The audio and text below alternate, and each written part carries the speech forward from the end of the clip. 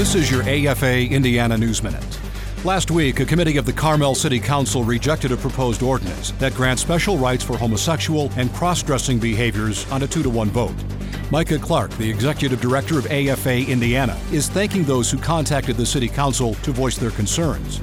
He said many worried that the ordinance would ultimately be used to discriminate against people of faith who might disagree with such lifestyles. Clark says the committee vote likely riled up Carmel City President Rick Sharp, whom many conservatives probably now regret ever supporting in his last race. He attempted to bring up the measure for a vote this week before the full council, only to see it fail on a 4-to-3 vote. But Clark says the battle is far from over.